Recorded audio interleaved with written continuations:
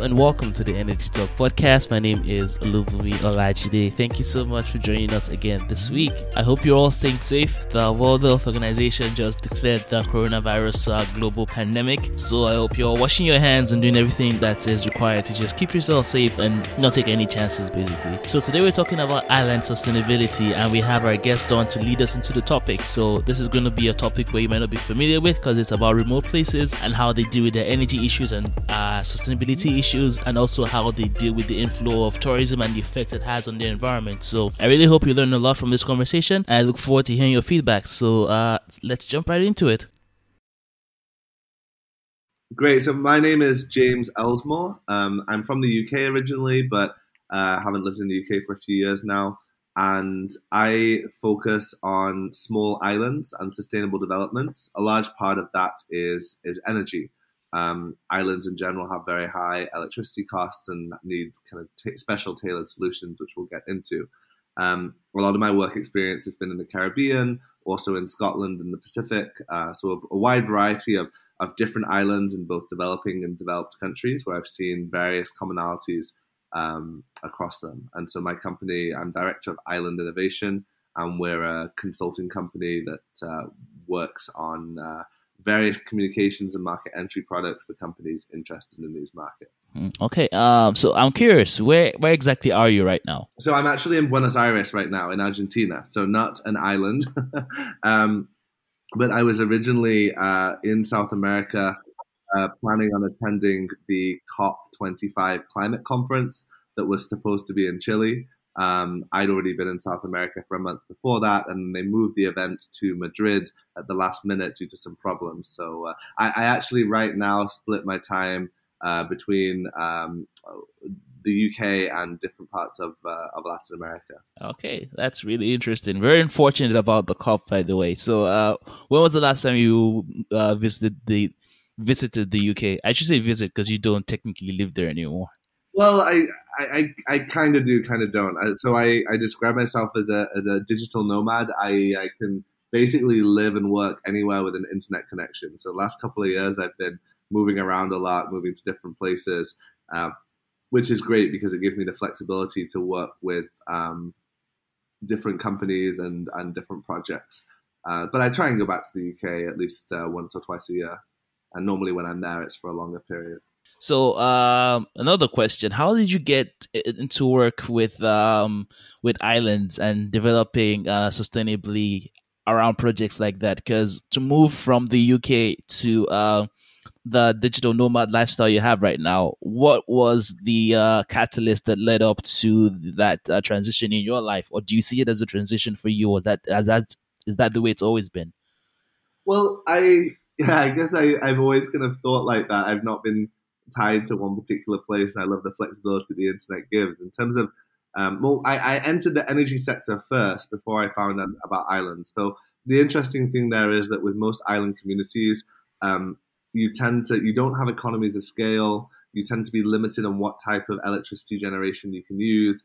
And so for a comparison, the Caribbean countries on average pay 3 to 5 times more per kilowatt hour of electricity than Americans will pay. So you're having this huge cost difference. And that's why I found islands a really interesting place to learn about electricity and the energy systems. And so after kind of going into that, I realized that sustainable development in general is all connected. So you can connect the energy, the waste sector with the energy sector, because many islands rely on burning waste as an electricity generation technique. But you can't talk about waste without talking about tourism, because tourism is one of the biggest generators of waste on many of these islands. And conversely, if you don't have good waste disposal, your tourist industry can be damaged pretty quickly because people want nice, clean beaches.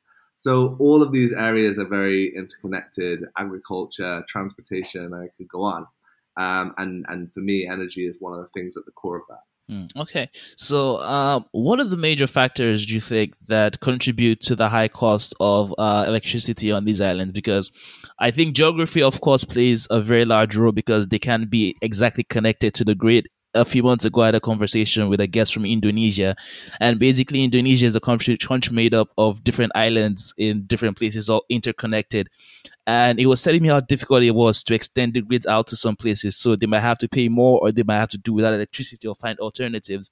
So in these communities where they have the location problem, let's call it, what other contributing factors go into the high electricity cost? Yeah, and it varies a lot. So obviously no island is the same. And if we're talking about a community of 500 people in Scotland, there's only so much you can compare that to Jamaica, which is 4 million people in the Caribbean. But the commonalities between them are similar. So the economies of scale is one thing. Even 4 million people is still not huge in terms of an energy scale. It rules out traditionally cheaper methods like coal, like nuclear, which a lot of larger countries would depend on. The often, and again, a country like Jamaica or other Caribbean islands that in general rely on import costs, they're paying a lot of money because they have to import the petroleum or fuels from abroad, and that's an extra expense. For very small islands, when we're talking a few hundred or a few thousand people, that can kind of rise astronomically. And so you see that in Scotland, the highest rates of energy poverty in the UK are in the Scottish Islands because they pay a premium for electricity. And so a lot of that comes down to policy. If you go to Greece, for example, another country with a lot of islands, people pay the same for their electricity regardless of where in the country they live. So that means that the cost of electricity is not reflected in the generating cost. You might live on a small island with a few hundred people in Greece, but you'll still pay the same price as someone living in Athens. And what that effectively means is the people in Athens or in the mainland cities are subsidizing the cost in these smaller places. France has a similar policy as well. So there's hundreds of asterisks and loopholes and differences, but you see this trend in general. Now, the interesting thing is with the rise of renewable energy, that for many islands, again, Caribbean, where you have a lot of sun, or Scotland, where you have a lot of wind, renewable energy provides a cost-effective alternative. So often we think about renewables, we go straight to climate change and carbon emissions. But in these cases, renewables are simply the cheapest option.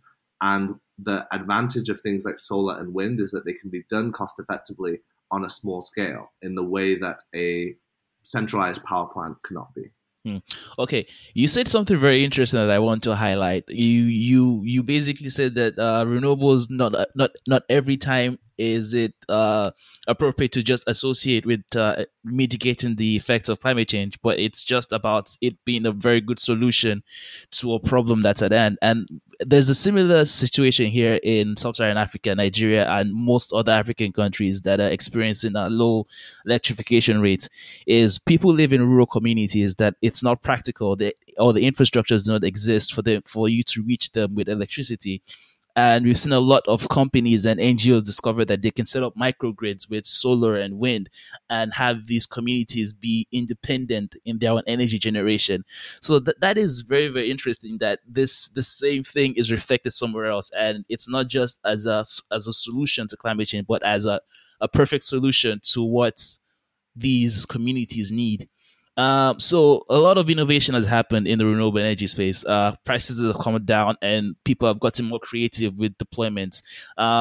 What interesting projects have you been part of in the last few years that have kind of like reflected this change in the perception and deployment of renewable energy? Yeah, well, just to pick up on your point before I answer that question, one of my favorite companies is M-Kopa, M-Kopa. Not sure if you've heard of them. They're really active in Kenya, and I think now they're active in Tanzania and some other East African countries, which is just a very simple battery and solar panel system that is enough to charge a couple of phones and provide some light. And that's a really cost-effective way to bring electricity to isolated areas that would be difficult to provide a grid connection to. So again, that's another example of using renewable energy. We shouldn't confine ourselves to just associating renewable energy with climate change and carbon emission reduction. So in terms of projects that I've been involved with, I'm also on the board for an NGO called Solar Head of State, which is more actively involved in renewable energy projects. And so we've got a couple of interesting projects. The name of that organization and the reason we do that is to promote solar energy by getting it on government buildings. So we'll ask the government to install solar on the White House or the Parliament or whatever the Prime Minister's office, whatever the local equivalent high-profile government building is. We'll provide free panels, and the government will provide the rest of that cost. And the idea is that by getting a small renewable energy installation on a really high-profile building, it can generate a lot of interest and buzz around renewables, and also having the government do that is a really good sign of endorsement. I think every Ministry of Energy in the world should have solar panels on its roof, because you've got to practice what you preach and show that. And so last year we installed solar panels with the government of Jamaica on the office of the Prime Minister. We've done similar projects with the government of St. Lucia and the Maldives. And this year we're working with the Pacific Islands. We have 12 projects where we'll be working with different Pacific Island countries to facilitate the installation of solar on government buildings. And that plays a dual role, as well as what I mentioned, the importance of that interest locally into generating attention locally. With these small island states, they're also very vulnerable to the risks of climate change. They're at sea level, they're very vulnerable to natural disasters. And so they want to lead by example. They want to say, okay, we understand that our emissions are pretty insignificant on the global level, but we still want to be at the forefront of renewable energy technology and demonstrate that it can be done. So larger polluting countries will follow suit. That is actually very interesting, because you just said something that is very important in the general conversation, the global conversation about climate change, is that communities, island communities like the ones you're working with, countries in many countries in Africa, they don't really have that much when it comes to emissions, but when it comes to the effects, they feel it very, very closely. And one other interesting thing you said I'd like to highlight is just about raising the profile for renewable energy in these communities that you're in.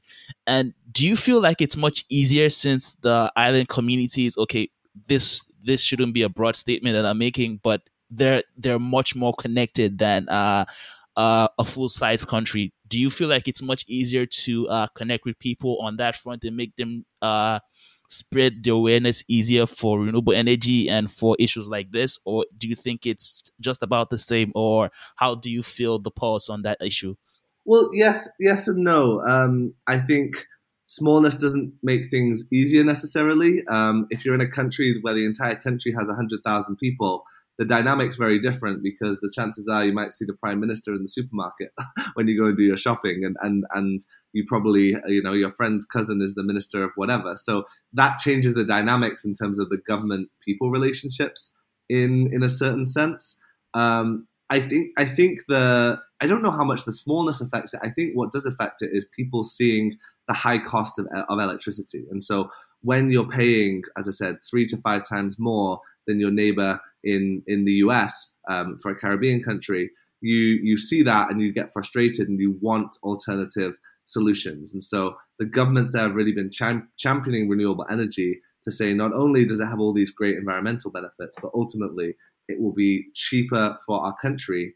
And a lot of the island countries are spending anywhere from 10 to 40% of their GDP is leaving the country on fossil fuel imports. It's a huge amount of money is leaving these countries, and it applies to island countries in Africa as well as the Caribbean. So all this money is leaving the country, and it's a very big cost. And so if you can invest in something that keeps that money in the country, it has huge economic benefits overall. One aspect that I do think is interesting, and I'm not sure if you've experienced this with any guests from any African countries, I've heard that some of these smaller scale kind of solar in a way has been damaging for the reputation of renewables in some countries, because in some countries people see solar energy as kind of the energy for the poor, and so they don't want to use it for themselves if they're from, say, a middle or richer family. In the Caribbean, I think it's a bit of a mixed bag. That you don't necessarily have that affect as much. And part of what we're trying to do with getting solar on government buildings is just mainstream that, so people are seeing it in the day-to-day lives, and it becomes normal, because it's still a relatively new technology in some countries. Yes, it is actually. There are some guests that have shared that opinion. Sometimes when they go into communities and they bring small solar home systems, people don't see it as real electricity, because they see it as something just small, and they feel like for them to be truly established in terms of maybe aspirations is for them to have what real electricity is. Maybe that is from the grid, or having a petrol generator or diesel generator, because for so long the concept is still very, very new. So getting people to really trust this and to see it as something that is helping them, sometimes it's a bit challenging. But right now the conversation is changing a lot, especially in African countries. Lots of people are doing lots of work and educating these communities and getting them involved in the process of setting up. Because I think that's also a very important thing to note. The more the communities feel included in the project, the more they feel ownership of it, and then it becomes more real to them. But that's just something that just comes naturally to people. And one other thing that I'd like to ask is, you mentioned that most of these island countries, or islands in general, they rely on tourism to make up most of their income. And how has it affected them in this era where people travel more? And you being a digital nomad, being going to different places, I'm sure you see a lot of tourists in lots of the places you visit, because I think there's always this high interest in visiting islands in general and being on nice beaches to take Instagram pictures. So just about the effect from an ecological standpoint, how has the tourism industry been really affecting these islands? Yeah, well, tourism is always a double-edged sword. And again, we're making a lot of generalizations, but you kind of have to when you talk about islands, because everyone is different, of course, and there's exceptions to every rule. But in general, whether they're in cold countries or warm countries, islands tend to have beautiful coastline, distinct cultures, etc., and a lot of things that are interesting to visitors in the Caribbean and other countries, Cape Verde, Mauritius, and Seychelles, and Africa. You have that sun, sand, and sea tourism traditionally. And on the one hand, you have the emissions coming from the flights, obviously, but then also a lot of the impacts on the ground from the waste, very high energy demand, because these higher end tourists generally expect a lot of air conditioning, the risks of local pollution and things. So you do have an increase in the environmental stress that's been put on by tourists. But conversely, at the same time, these tourists are bringing in money, which is then paying and is being used to help fund environmental protection and local environmental projects. And so, if that money is managed well and is kept in the local ecosystem, that can help fuel conservation and help protect the environment. And let's be honest, if the market is very competitive. So if your country, your island becomes known for having dirty beaches or destroyed coral reefs, people will stop coming there pretty quickly. So there's a very good financial incentive there to keep your economy clean, to keep your environment clean. And actually, in the last 2 years, we've seen almost all of the Caribbean islands, countries, and territories ban plastic bags and polystyrene containers. It was a very rapid transition there, because people saw the level of pollution that was coming from plastic bags, and it's a relatively low-hanging fruit that's easy to solve. One thing that is very interesting, and I saw this as well when I started up the podcast, because at first I thought that, okay, I would just focus on energy issues, oil and gas, renewables, nuclear, wind, or whatever. And then the more I started to study those topics, the more I realized how interconnected they are with other sustainability issues and environmental issues. And as you said in the beginning of this interview, it's very difficult to focus on one thing without being immediately drawn to another, because they're just so interconnected. And it's, as you said, waste is connected to tourism is connected to the income, and then that results to how they feel they should get their energy from. And this is why the Sustainable Development Goals by the UN is so masterfully crafted. I'll give them credit for that, because it just draws attention to seemingly separate goals that once you start looking into solutions to actually fixing them, you realize that it requires almost the same amount of social change in different areas, but it's coming all from the same place. And I think you particularly see that in islands because everything is smaller and more interconnected, and it's easier to see those connections. And when you have a limited land area, as is often the case, you can't avoid those problems. You in a large country, you can dig a big hole and throw your waste in it and kind of forget about it to an extent, in a way that if you don't have a big land area, where is the waste going? So it's a lot more physically present, whether you burn it, whether you, however you dispose of it, you're pressured to find a solution. And I think that's why my company is called Island Innovation, because it's taking this idea of constraints, that you have all these limitations from being on an island, and turning that into, necessity is the mother of invention. When you're forced to change, that drives innovation. And so that's why you're seeing some of the most cutting edge use of electricity and renewable energy is coming from islands, because when you're paying an extortionate rate for your electricity bill, that's a good reason to find a solution that's cheaper. Same with waste, same with other solutions. So it's about turning that on the head and thinking about drivers for innovation, and why being in a small remote community can be a force. You can use that pressure to showcase innovation. Okay. And speaking of innovation, something really cool that you did was the Virtual Island Summit last year. So could you just talk about that and what that experience was like? Yeah, so we had 4,000 islanders from all over the world join virtually. And, I'm going to address it right away, because often people think of the idea of a virtual conference as being second best to an in-person conference. And I get those limitations. You don't have the same face-to-face experience that you do when you meet someone in person. But we thought, well, actually, if we did an in-person conference, let's say it was in Jamaica, because I've been talking about Jamaica a lot, of course, that's going to really bias the agenda and the people who can attend to that event. In addition, the costs start to spiral quickly, and you start excluding a lot of people because you have to charge a higher fee for the entrance. So part of the reason we wanted to do this conference was to make it as accessible as possible to anyone with an interest could join. You didn't need a special, you didn't need to be able to afford it or afford the flights or anything. And then also to be able to exchange as many ideas as possible. I mean, there were still some limitations. You have to have a decent internet connection, for example. And then, of course, the third benefit was that you don't have all the emissions and environmental damage of flying 4,000 people across the world to be together in one place. But it meant that we could have a discussion, say, about electric vehicles or sustainable waste production management, or even journalism on islands and cultural preservation, things that are slightly further away from the sustainability angle.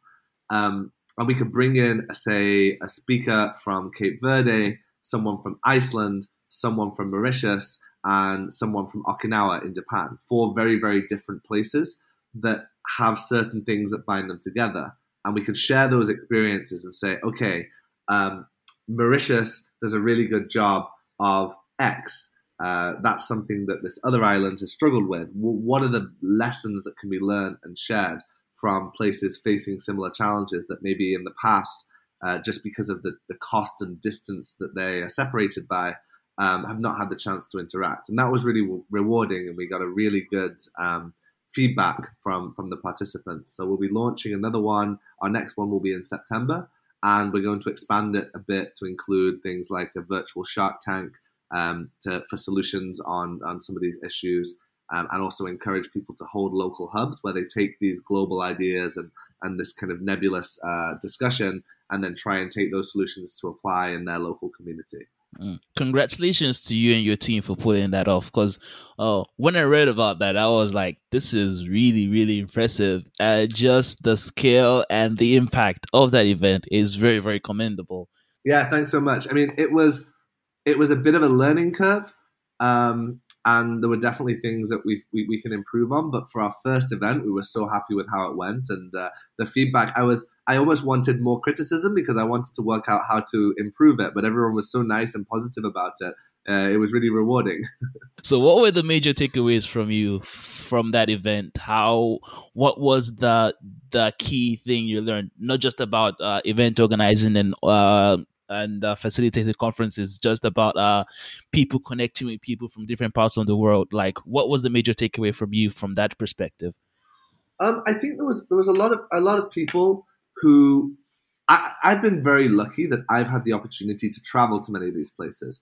I've been able to work in the Pacific, to work in the Caribbean, Scotland, and then travel to places like Cape Verde and Bermuda. So I've seen these very, very different places, and I've been lucky enough to be able to understand that through observation and meeting with people, how much there is in common. And I think other people that perhaps hadn't had that opportunity, um, they understood what I was trying to communicate of the level of opportunity there to share experiences. I mean, we also run a Facebook group as part of Island Innovation in the newsletter, and we have 2,000 people there in the group that are posting about different things happening on their islands. And I think a really good example of the opportunity here is a couple of months ago, someone from Vanuatu posted in that group about an energy project that they were working on, and how successful it had been.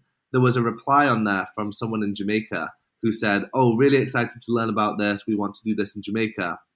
And then someone in Scotland, in one of the Scottish islands, then commented and said, "Oh, we've done a similar thing in Scotland. This is how we did it." And so having those three places where those people would have been probably never had the chance to meet in person can share information. I think we always tend to focus on the downsides of the internet and the negative impact it has on society. But that really kind of gave me hope for the opportunity there that I don't think we're quite grasping yet. That is fantastic. And you have had unique life experiences. So just something that I'm personally curious about, because I think growing as a person and evolving your cause as you go along, as you meet new people, is something that's very, very important. So just personally, taking this step out of your comfort zone, out of your home where you grew up, and moving into unique places that are different every time, and really casting yourself into the abyss of whatever may come. What has been your major life takeaway from that? Like, what life lessons keeps you on to the next location and to the next round of new people that you're meeting? What kind of mindset do you have when you decide to move on and you just go into places that you've never been before? Like, what motivates you to do those things? Wow, Olu, that's a deep question. Let me think about that. I love travel. I love to meet new people. I love to have that experiences of seeing how different people live their lives and that. So I'm so blessed to have been able to travel so much and have the opportunity to do that. And I think there's a real motivation there, but also, I mean, I really believe I'm lucky also to be able to do something that I think is contributing positively to the world. I really believe in the value of renewable energy and the need to protect our natural environment. And so in that sense, that's, I guess, a big motivation for me. And the fact that I'm able to do that is, I feel very fortunate. Thank you so much for joining us on this episode. I hope you learned quite a bit and you enjoyed it. If you did, please share it with a colleague, a friend. Subscribe to us wherever you listen to the podcast. Give us a rating and a review. Also, be sure to follow us on social media. We post regularly on Twitter and on Instagram at The Energy Talk. It was a pleasure having James on with us this week, and we hope we can continue to make more exciting episodes. So if you're stuck at home during this period of the coronavirus outbreak, be sure to go over some of past episodes. I'm sure you'll find something else you'd like. If you want to learn more about sustainability, we've done episodes about sustainability in India and sustainability in South America. So you can catch up on those two episodes. You can find them in our inventory. So this episode was produced by yours truly. Thank you so much for joining us for this week. And thank you so much to Jensen for the music in this episode. I hope you all have a wonderful day, and I'll see you all next week.